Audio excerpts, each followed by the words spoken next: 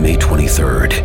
I want to go back to normal. What's normal? The Paramount Plus original series, Evil, returns. We've already hunted werewolves and demons. And now what? A baby Antichrist? Okie dokie. Prepare yourself. You will not beat us. For the end. I have visions of hell. Make it stop, make it shut up. You're not gonna survive this. Evil, the final season, streaming May 23rd, only on Paramount Plus. Welcome to another podcast from InsideCarolina.com, the independent voice of UNC Sports. Brought to you by JohnnyT-shirt.com, the go-to provider for all your Tar Heel gear. I'm your host, Tommy Ashley, listening to the Inside Carolina Postgame podcast sponsored by JohnnyT-shirt.com. I tried to do something different tonight. I let Sherelle have the night off. John's on injured reserve. Yes, I said that right. Best wishes, John, injured reserve. Dewey's not available. So I said, let's mix it up. Got Gregory Hall joining me on the post-game podcast. And Gregory, your mojo did not work, man. 77-76 Notre Dame on another virtual buzzer beater. Notre Dame pulls out an improbable win after being down 15 with just over 8 minutes to go. Your initial thoughts?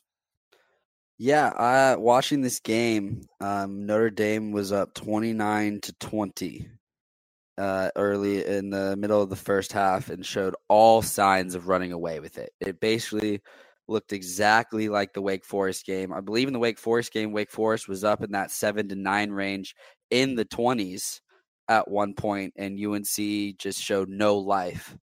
Well, they showed life today, and I guess maybe something was said or something clicked with them on the court and saw that score and was like, you know what, we're not going to do this again.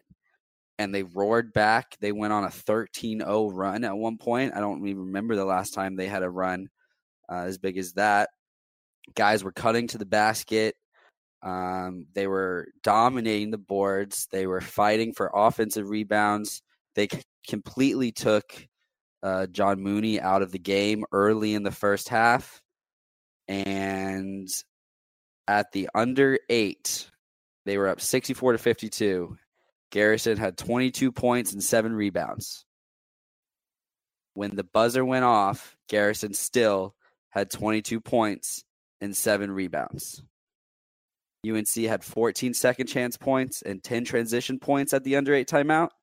At the end of the game, they still had 10 transition points and they only added 2 more second chance points. Basically, everything that they did to go from down 9 to up 15, they stopped doing. They were settling for shots, which they weren't settling when they were moving well, and they were roaring back. And I don't know whether they got scared or what, but they just a new type of way to lose, which just seems nuts compared to how many different ways they've lost this season. Yep, and then people say, hit your free throws, you beat Duke. Hit your free throws, you beat BC. Carolina was 12 for 14 from the line. Well, Notre Dame was trying to give the game away because they weren't hitting free throws.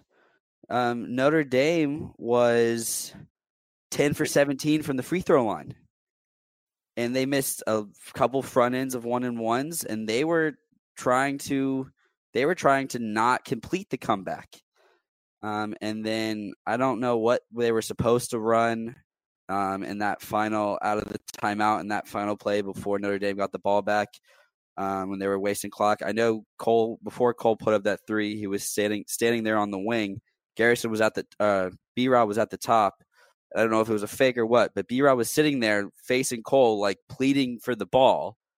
I don't know if that was maybe a fake, and then Cole just decided or not. But I mean, Cole airballed it. It was not a good shot. So I don't know if that was misrun or what, but yeah, it's crazy stuff. Yeah.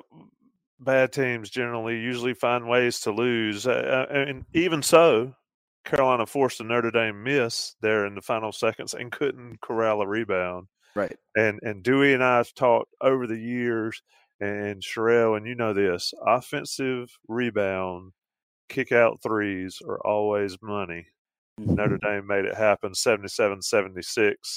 You're listening to the Inside Carolina podcast, like I said, sponsored by JohnnyT-shirt.com.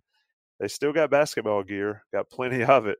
You can get anything you want, basketball-related, football-related, any sport, and, of course, baseball. As Gregory Hall knows, baseball started, and Gregory's done some work on the baseball side. Carolina opened with a 3-game sweep this weekend against Middle Tennessee State. Johnny T-shirt certainly got all the baseball swag you could possibly want, either on Franklin Street or online at JohnnyT-shirt.com. And never forget that Inside Carolina Premium subscribers get 10% off their everyday order.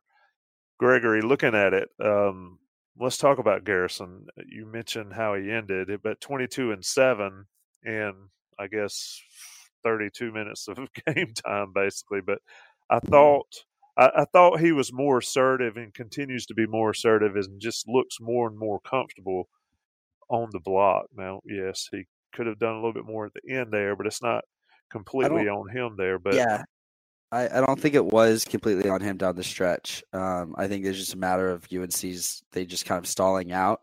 That was more of my point there down the stretch. But you're right. He was assertive. He was getting the ball a lot of times.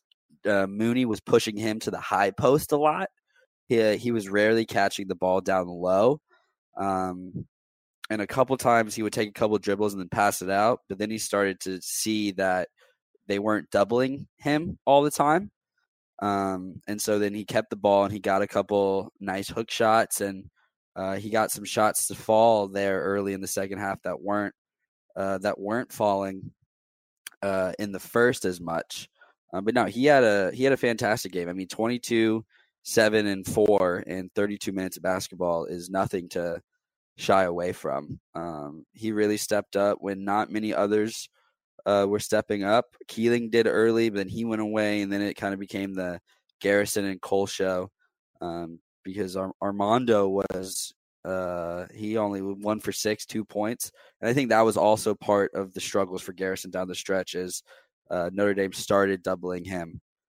Because Armando was posing as and just not a threat to score. And he got into some foul trouble as well, and UNC had to play small. I think Leakey was playing the 4 for a decent amount of time. But yeah, no, he was very aggressive, and John Mooney's a very, very good defender, and he took advantage of him at some times, which is kind of crazy to say considering of who Mooney is as a defender.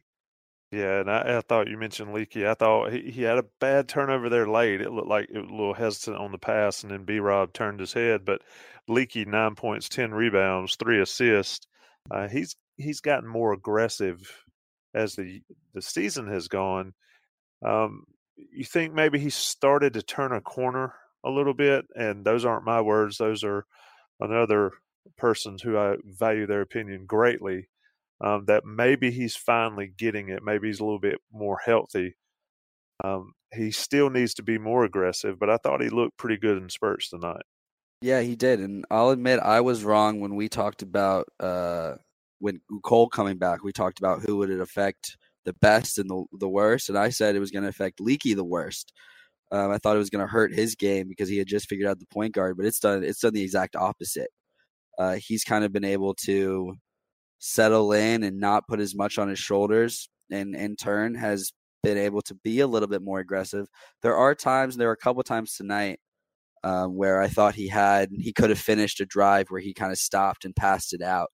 But I mean, yeah, he had a solid game, 9 points. He was flirting with a double. I think he had like seven rebounds. But he doesn't look like he's trying to do too much anymore. Which is what he was doing when Cole first went out, and then it did take him a little bit of time to develop, and then it hasn't set him back having Cole running point again. And lastly, B-Rob's game. I mean, not much you can ask from the senior coming back after missing 4 games, 25 minutes, 3 for 6 threes. He hit a big one late, 11 points in only 25 minutes. But I thought his play certainly gave Carolina the opportunity to win this one late in Notre Dame. Right, because he was just kind of sitting at the wing a lot. You could tell he didn't want to drive on that ankle. I mean, definitely he is coming back a little bit earlier than expected, so maybe that's the case. But just his presence, I thought, opened up the floor more for Cole on some drives and for Keeling to kind of get into his mid-range spot. And it helped out.